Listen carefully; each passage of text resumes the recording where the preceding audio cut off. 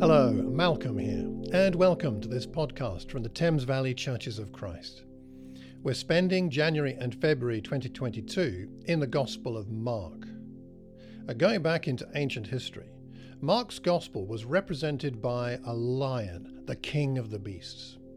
And Mark represents Jesus as a victorious yet humble king coming to establish his kingdom. Join us for these daily devotional podcasts as we learn from the Lion of Judah. Now, on to today's podcast.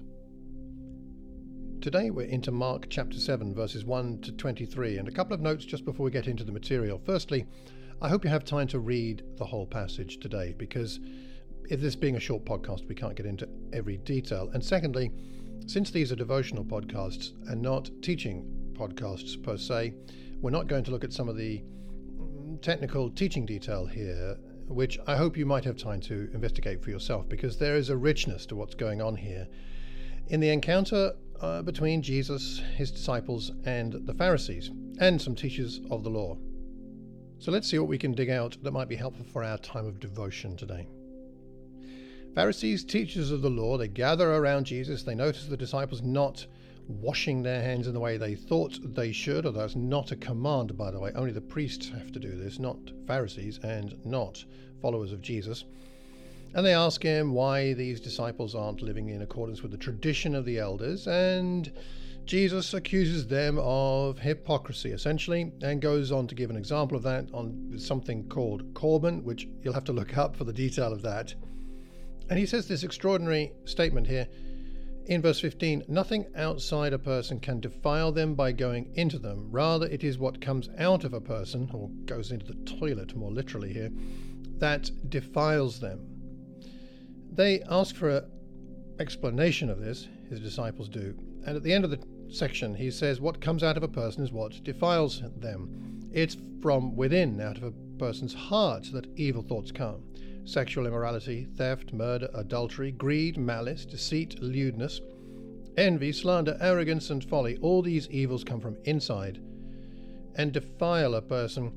And who can read that, and even as I read it now, and not feel a sense of, well, what is it? Is it conviction? Is it guilt? Is it shame? Because many of those things are things I either committed or contemplated committing before I was baptized into Christ. But frankly, since being a Christian now these 30 plus years, there are times when I have also struggled with many of these and committed many of these sins. And what do I deal with that? How do I deal with that? And I think what Jesus would say is, look to your inner self, look to your spirit, look to deal with what is internal and not external. And that's very significant, since the Christian life can be, well, rather busy, can't it?